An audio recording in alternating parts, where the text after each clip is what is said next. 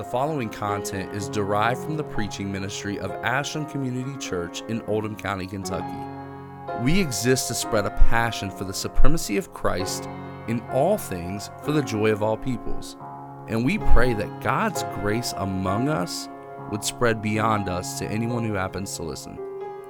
For more information, please visit our website at ashlandcc.net. Thanks for listening.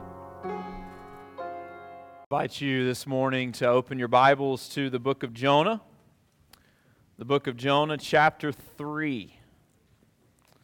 As we continue a 5-week series through the book of Jonah. So this week, we are on the 4th of that 5-week series. So next week, we will conclude our study of the book of Jonah.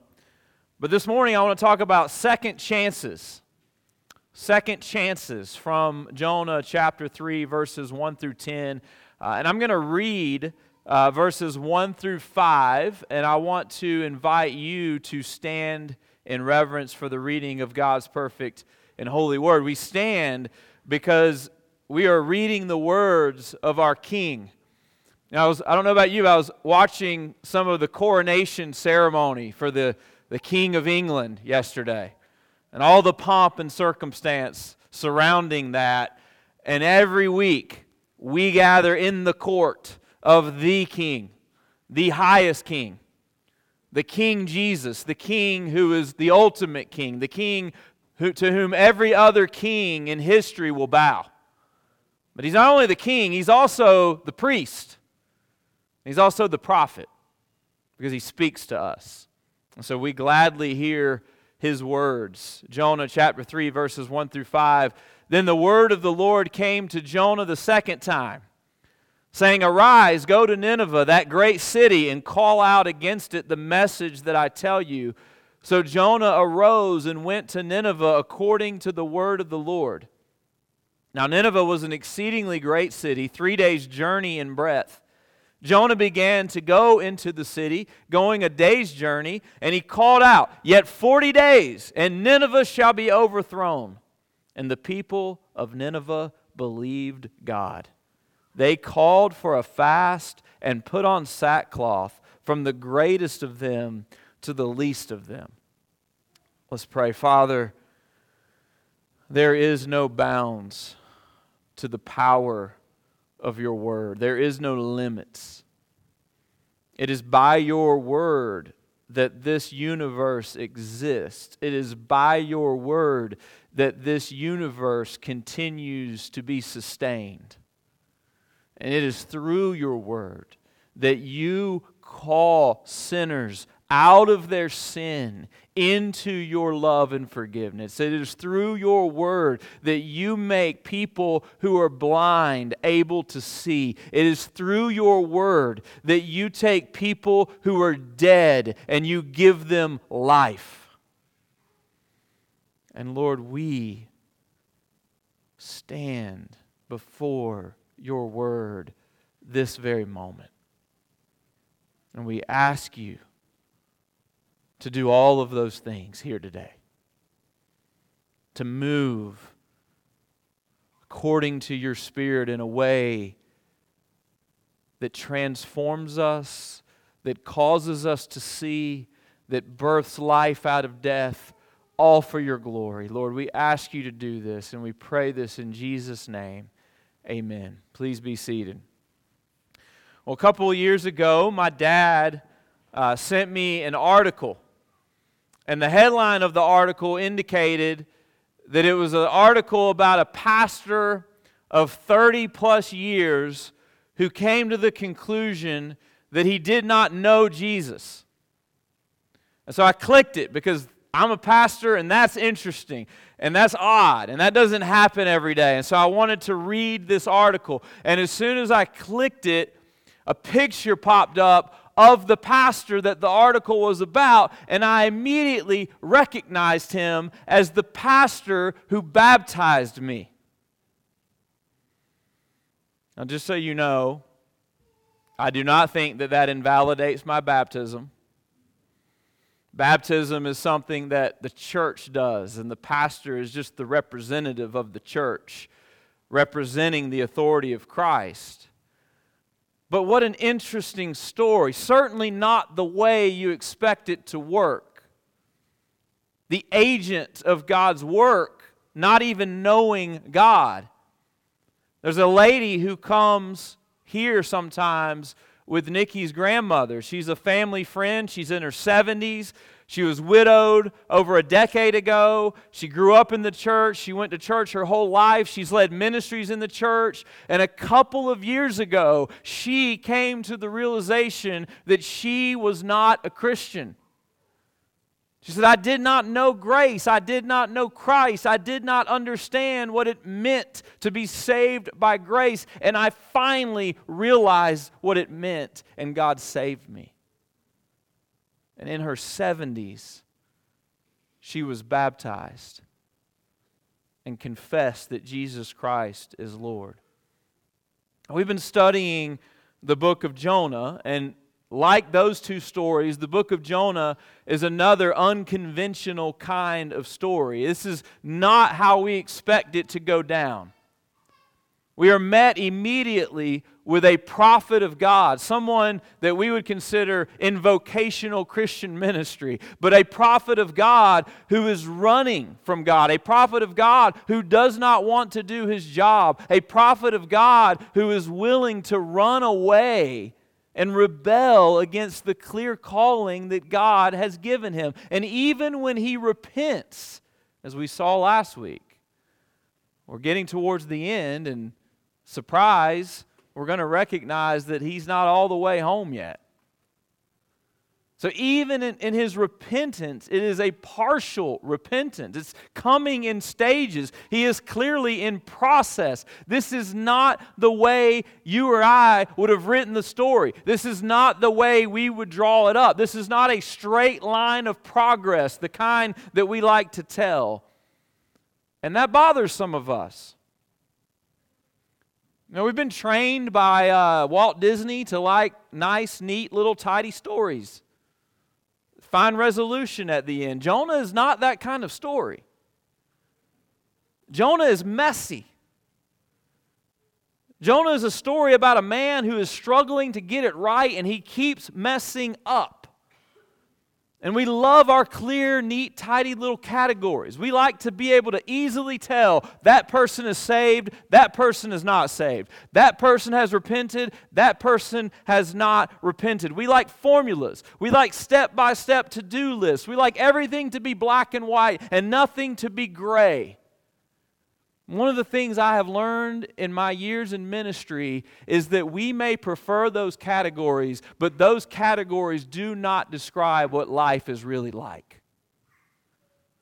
Things are always messier. How often does your life work in those formulaic ways? If you really think about it, would you consider your Christian journey a straight line of progress towards the goal? Church, aren't you glad that God doesn't follow a formula? Aren't you glad that you have a God who will bear with you through the gray, through the messiness, through the confusion of categories, through the mess-ups, through the stubbornness, through it all, and He's still waiting there at the end because He never left you? That's what we learn in the book of Jonah. There is no one-size-fits-all story. There is no simple, neat and tidy formula. The line isn't always straight. And our stories, too, don't fit the conventional pattern. You know, in ministry, I have met people who would tell you, I got to a certain age, and I repented of my sins, and I believed the gospel, and I have never looked back since. And I praise God for those kinds of stories. But I've met other people too. I've met some people who say, I grew up in the church. I don't know when I believed the gospel. It must have been really early because my whole life I cannot remember a time where I wasn't trusting in Christ. And I say, praise God, what an amazing story. But I've met other people who say, I have no idea when I believed the gospel. All I know is I believe it now. And I say, praise God for that story too. You don't have to know the date and the time. All that matters is, do you believe right now? I've met some people who began to believed the gospel, went a season, ran away, repented and came back, ran away again, repented and came back. And I say, praise God, we are praying that you never run away again. And I praise God for those stories too. And sadly, I've also met people who we thought were running alongside of us and came and believed the gospel and they ran away, and we're still praying for them to come back. But we know they can because we have a God of second chances. It's an important reminder as we get to the end of the book of Jonah, because listen, if you don't have that expectation of God in your mind, you are going to really struggle to interpret Jonah's path as we get to the end of the book. If you are expecting a neat and tidy formula, you're not going to know what to do with the prophet Jonah, because he is certainly not following any conventional pattern. Jonah repents of some of his sin, as we saw last week. When we get to chapter 4, we're going to recognize that there is still a lot of darkness in his heart that the Lord is working in him to overcome. Jonah is a man in process. And that's the first point that I want us to look at this morning in verses 1 through the first part of verse 3, that we must trust the process. Look at verse 1. Then the word of the Lord came to Jonah the second time, saying, Arise, go to Nineveh, that great city, and call out against it the message that I tell you. So Jonah arose and went to Nineveh according to the word of the Lord. Now I want to remind you of how we got here. The book of Jonah begins with God commanding Jonah to go to Nineveh. Arise, go to Nineveh. This very same command. It's a little bit different, but it's the same basic thing. And Jonah did not obey at that time. No, Jonah ran. Jonah didn't want to go to Nineveh because Jonah did not like the people who lived there. Jonah did not want to go to Nineveh because Jonah was politically partisan to Israel. And he did not want to go proclaim grace to those sinners in Nineveh. He did not want to go, and so he ran. But God ran after him. And so though Jonah's running from God, God gets his attention in the middle of a raging storm. God does not stop pursuing him. And he brings him all the way to the brink of death. In fact, Jonah thinks his life is over because the sailors of the ship, when Jonah is running, realize that Jonah is running from a powerful God. They don't know this God, but they ultimately decide, and Jonah submits to being thrown overboard to calm the raging seas, which is exactly what happened. But then God interrupts again. As soon as we think the story's over, we recognize that God is still doing things. God is still up to something. Even the waters of the raging seas, even death, cannot stop God from accomplishing His purposes. And so God raises up a fish to swallow him, ultimately to rescue him, to resurrect him. And Jonah spends 3 days in the belly of a fish. And the way we would say that, what's happening there where I'm from, is we'd say Jonah spent 3 days in the belly of a fish getting right with God. That's what's happening there. He's praying. He's being restored. And then we get to this portion that we just read. Jonah now has been vomited out of the fish. And so the word of the Lord comes to him a second time with the same command. Arise, Jonah, go to Nineveh, that great city, and call out against it the message that I tell you. And this time, Jonah doesn't run. So Jonah arose and went to Nineveh according to the word of the Lord. Jonah now is ready to obey God.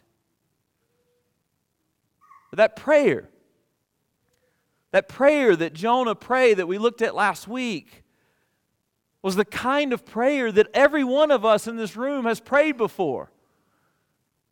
God, I regret what I did. God, I repent of what I did. God, I receive your forgiveness. God, I resolve to do better next time. And the reality, church, is that we are able to pray that prayer only because we have a God who is merciful. Only because we have a God who is full of not only second chances, but third and fourth and fifth and sixth. And you just keep on counting them. All of the times we have messed up, and God is still there saying, I will forgive you. I will be merciful to you. There's a specific song that by an artist that Nikki and I like. And this line that came to my head this morning as I was thinking about this, he's got this line in the song where he says, if it weren't for second chances, we would all be alone. And of course, it's a relationship song, and it's true in that context. But oh, church, don't you know that if it weren't for second chances, we would all be alone, cut off from the grace of God. We have a God of second chances. We have a God who reveals Himself as merciful and kind and patient and abounding in steadfast love over and over and over again. And Jesus tries to help us understand what it means and how loving God is. And at one point in Matthew chapter 7, verse 11, Jesus is talking about how He's trying to get His people to understand how great the Father's love is. And he turns to the people and He says, you fathers, you know how to give good gifts to your children, and you're evil. And the comparison is like, even you, as wicked, sinful, selfish people, even you understand what it means to love your children. You know, when my teenagers throw their dirty dishes in the sink when the dishwasher's completely empty, I don't stop loving them. I've thought about it. No, I'm just kidding. Now, some of you have toddlers, and you know, you tell your toddlers, put up your toys, or maybe your toddler throws a temper tantrum in public and embarrasses you again. You don't forsake them after that. You don't take them to the orphanage and drop them off. No, we know what it means to continue to love our children because they're ours. Because we love them. We are committed to them, and Jesus uses that as a reference point to the Father's love. He says, don't you know that you have a God in heaven, a Father who is committed to you forever? And here's the thing I want to add to that.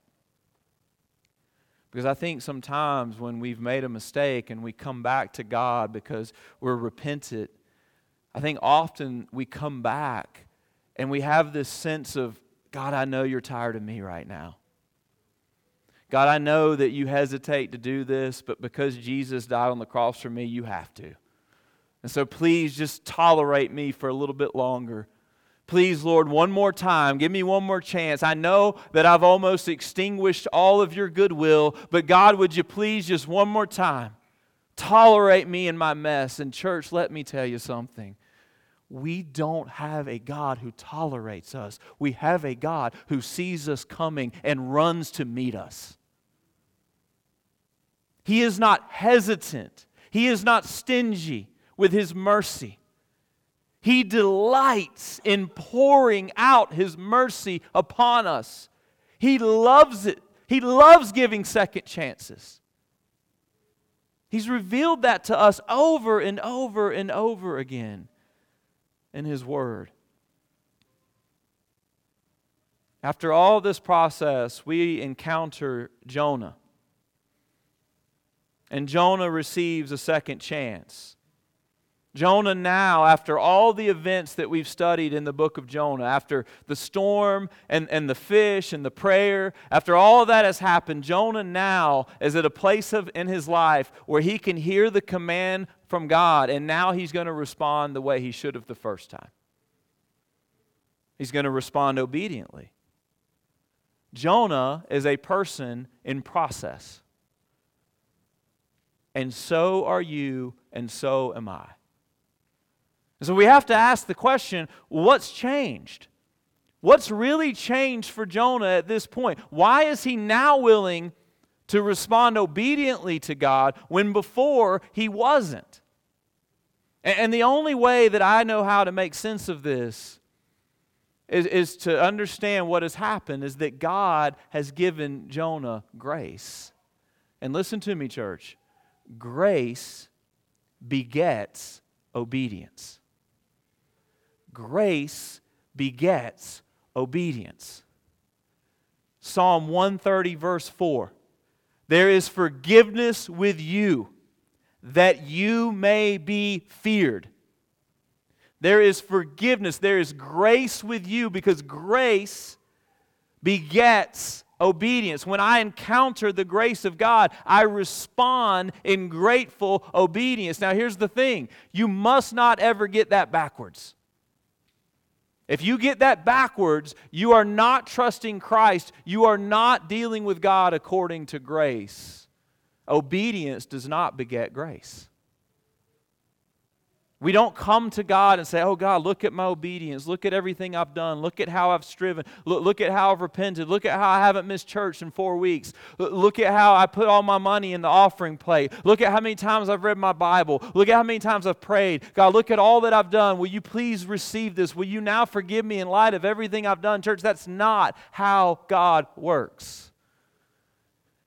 He meets us as we are in our sin with His grace. He reconciles to us through the blood of Jesus because we have a Savior who died on the cross and bore the wrath of God. And it is the grace that comes first. It is only the grace that produces the kind of obedience that God wants. So that's where Jonah is. Jonah is in the process of receiving this grace, of being changed by God. And here's the good news. If you this morning are here today and you are in Jesus Christ, I need you to know that you are also in process too. You're not a finished product. You haven't arrived yet. The Bible is very clear. When we first encounter the grace of God, we begin the process of what the New Testament calls sanctification, or being conformed into the image of Christ. That does not happen overnight. That is not a quick fix. That is not an experience on the mountaintop. That is a very long process. In fact, that is a lifelong process. It involves trials. It means that we are going to have to work in reliance on the grace of God for our whole lives to see it come to an end. And sometimes we don't like to hear that. To be honest with you, a lot of us don't like process. We want it now. We want a quick fix. Would you please just give me the book, Pastor, that I can read that will make all my problems go away? And that's not the way it works. That's not the way it works. In fact, if you try to shortcut the process, you eliminate the possibility of ever trying to get there. Let me ask you this question. I want you to honestly consider it. If someone gave you a pill and told you, if you take this pill, it will instantly put you in physical shape, it will make you happy, and it will increase your energy, and you'll go to bed and be able to sleep every night. And the only side effect is that your moral character will remain stagnant for the duration of time that you take this pill. I wonder how many of us would line up for that one.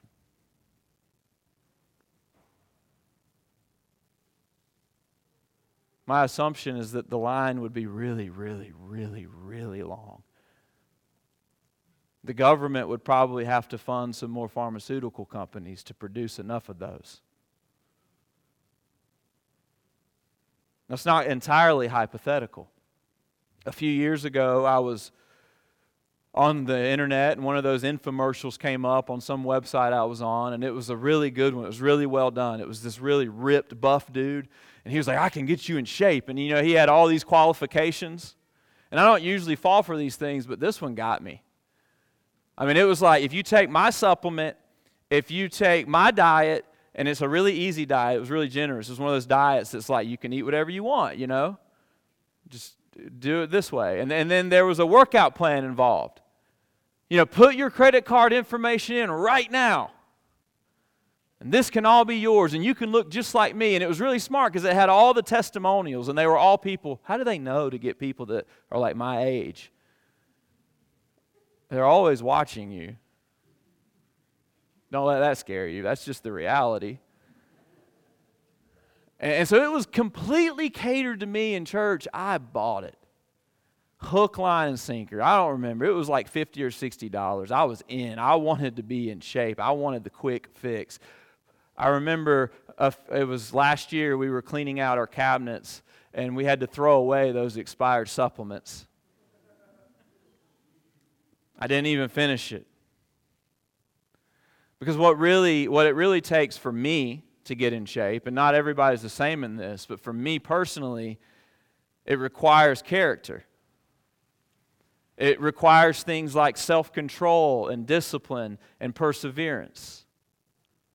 If I can just not eat that bowl of Bluebell every single night before I go to bed, if I can continue to work out at the pace I need to, then I will be able to stay in shape. And if I buy the quick fix, if I opt for that, that is really the enemy of my genuine growth, because certainly there are probably pills and supplements that will help me get in shape, but at the end of the day, what I really need is to grow in character. I need to grow in these qualities in Christ. I need to embrace the process. And church, I tell you this to encourage you this morning. Jonah's in process, you're in process too. By faith, you have got to continue to believe that God is working His promise in you, and He is not going to stop until you're the finished product. And sometimes, listen to me, sometimes all we have is faith to go on there. Because there are times in our lives where we look in the mirror and we say, I don't see any change right now. I see the same old struggles, the same old problems, the same old hindrances. And we go to God's Word and we say, but you say you're conforming me into the image of your Son. I'm going to choose to believe your promise. I'm going to choose to believe that that's indeed what you're doing. And when we fail, when we make mistakes, we've got to recognize that just as Jonah failed, God doesn't waste that. God uses even our failures to bring us back around like He has for Jonah, so that we can receive His command the second time, and maybe this time we'll respond the way we're supposed to. The church, never forget that you will never exhaust His mercy. He's the God of second chances. But here's the second thing I want us to see. The rest of the passage, the second part of verse 3, all the way to the end, verse 10. Prepare for surprise. Prepare for surprise. I'm just going to go through this really quickly, and I want you to see what happens. So Jonah says, okay, he's going to go, and we get to the second part of verse 3, and it tells us about Nineveh. Now, Nineveh was an exceedingly great city, 3 days' journey in breadth, which means that it would have taken Jonah 3 days to get from one end of the city to the other end of the city. But Jonah didn't make it that far.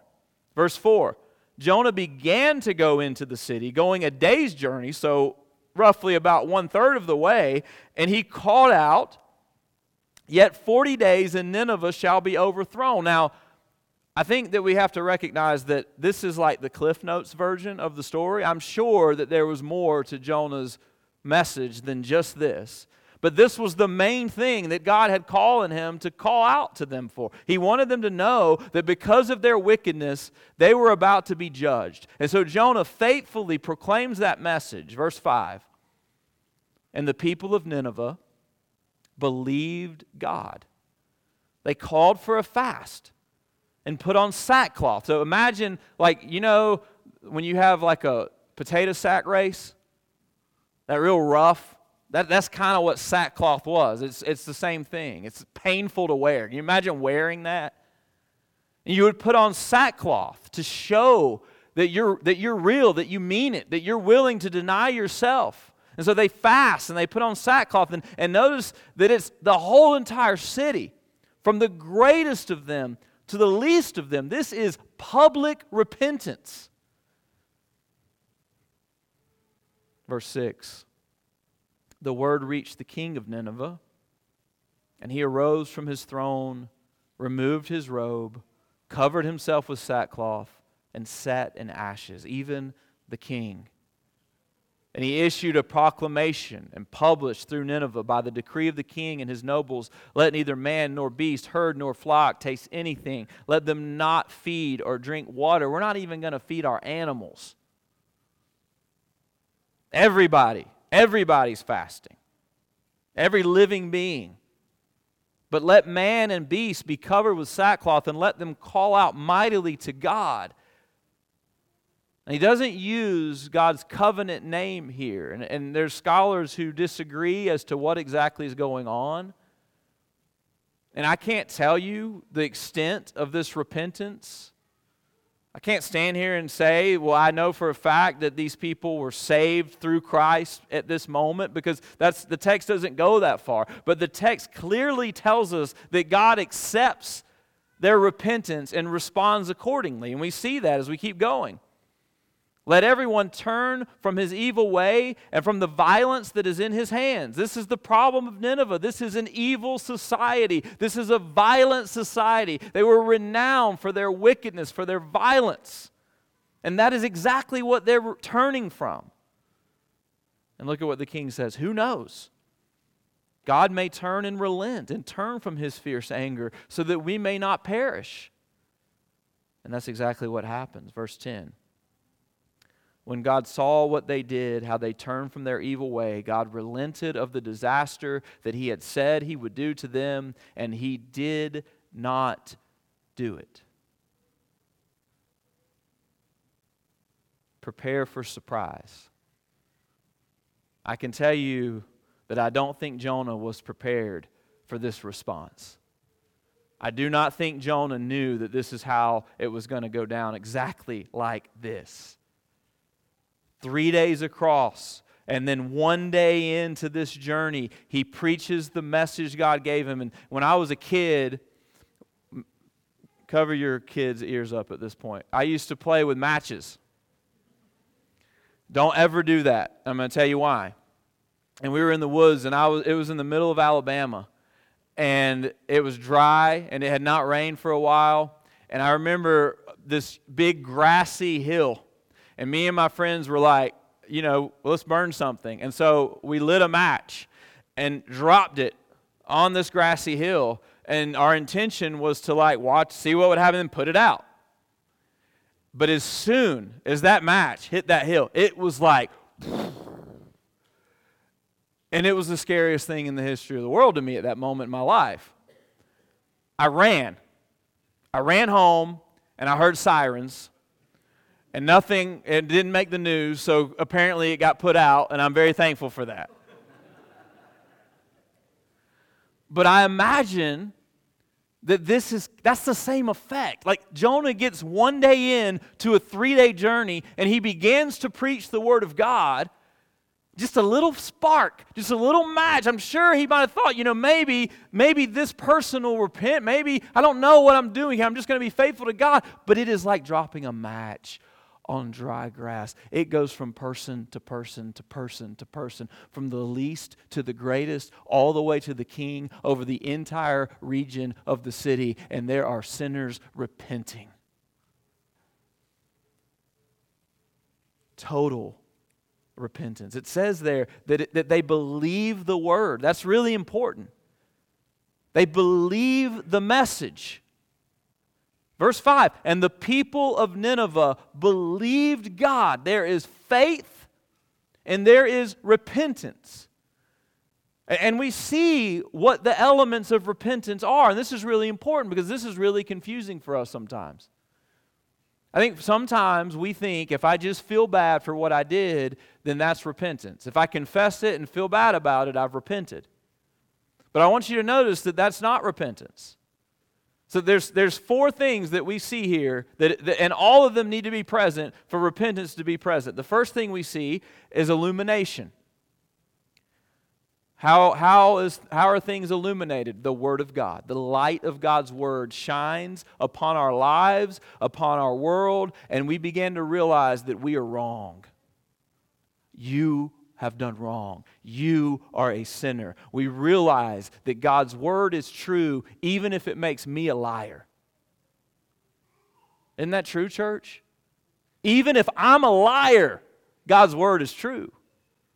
And I'm not repentant until I'm willing to admit that, until I'm at a place of humility where I say, God, your word must reign over mine, over my reputation even.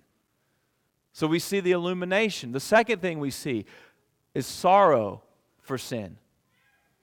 We recognize that our sin is not just against an impersonal law book. Our sin is against the God of the universe, the God who made us, the God who desires relationship with us. And you see that here. They mourn, they put on sackcloth, they fast.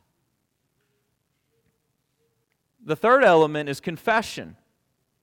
And you see that in verse 8 when the king speaks. He says, "Let everyone turn from his evil way and from the violence that is in his hands." He's agreeing now. I am confessing our sin. We have been evil. We have been violent. He doesn't even have to spell it out. Everyone knew how wicked the Assyrians were. And then here's the last one. And this is where we often stop. We usually don't get here. But let man, verse 8, and beast be covered with sackcloth, and let him call out mightily to God. Let everyone turn from his evil way and from the violence that is in his hands. Who knows, God may turn and relent and turn from his fierce anger so that we may not perish. There is a turning from the sin. There is a turning away. There is a demonstrative change. There is I am no longer going to do the things that I am repenting of. I am turning my back on that, and I am turning towards the God that I am going to follow. No repentance is ever complete unless you get to that fourth stage.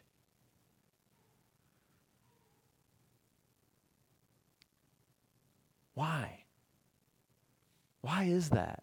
And why do we often not get there? You want me to tell you what my theory? My theory is that we often don't get to that fourth stage because that fourth stage is the public stage. And we don't want other people to know what we've done. And that fourth stage requires us to be public about what we've done and to be public about our repentance. And so as long as we can keep it private between us and God, God, I feel really bad about it. God, I won't do it again, I promise. God, I thank you for your grace and mercy. But we don't ever want to get to that part where we go to other people in the church and say, this is what I did, I need you to hold me accountable, I don't ever want to do it again. This is public repentance. The whole town knows what's going on. And I want to shift back. I want to look at Jonah here. What makes a successful ministry? I want you to think about that question this morning as we wrap up. Here's Jonah, the reluctant prophet, preaching a message that we're going to find out in the next chapter he's half-heartedly believing in. Because if I asked you what makes a successful minister, I'm sure that we would come up with a list. I mean, a successful minister needs to have good leadership skills. A successful minister needs to be able to communicate clearly. A successful minister might need to have a good intellect. It needs to have the power of persuasion. It needs to be able to preach a good sermon. But when we read about Jonah, when we read this specific account, we recognize that there's no mention of his gifts at all, and he was reluctant from the outset to even obey God. And so why is this happening? Why are these people responding to God's word? And church, listen to me. It has nothing to do with Jonah. It has everything to do with Jonah's God. This is the power of the Word of God unleashed. Listen, we may be able to draw a huge crowd because we have gifted individuals leading the way, but it is only the Word of God who can transform their hearts.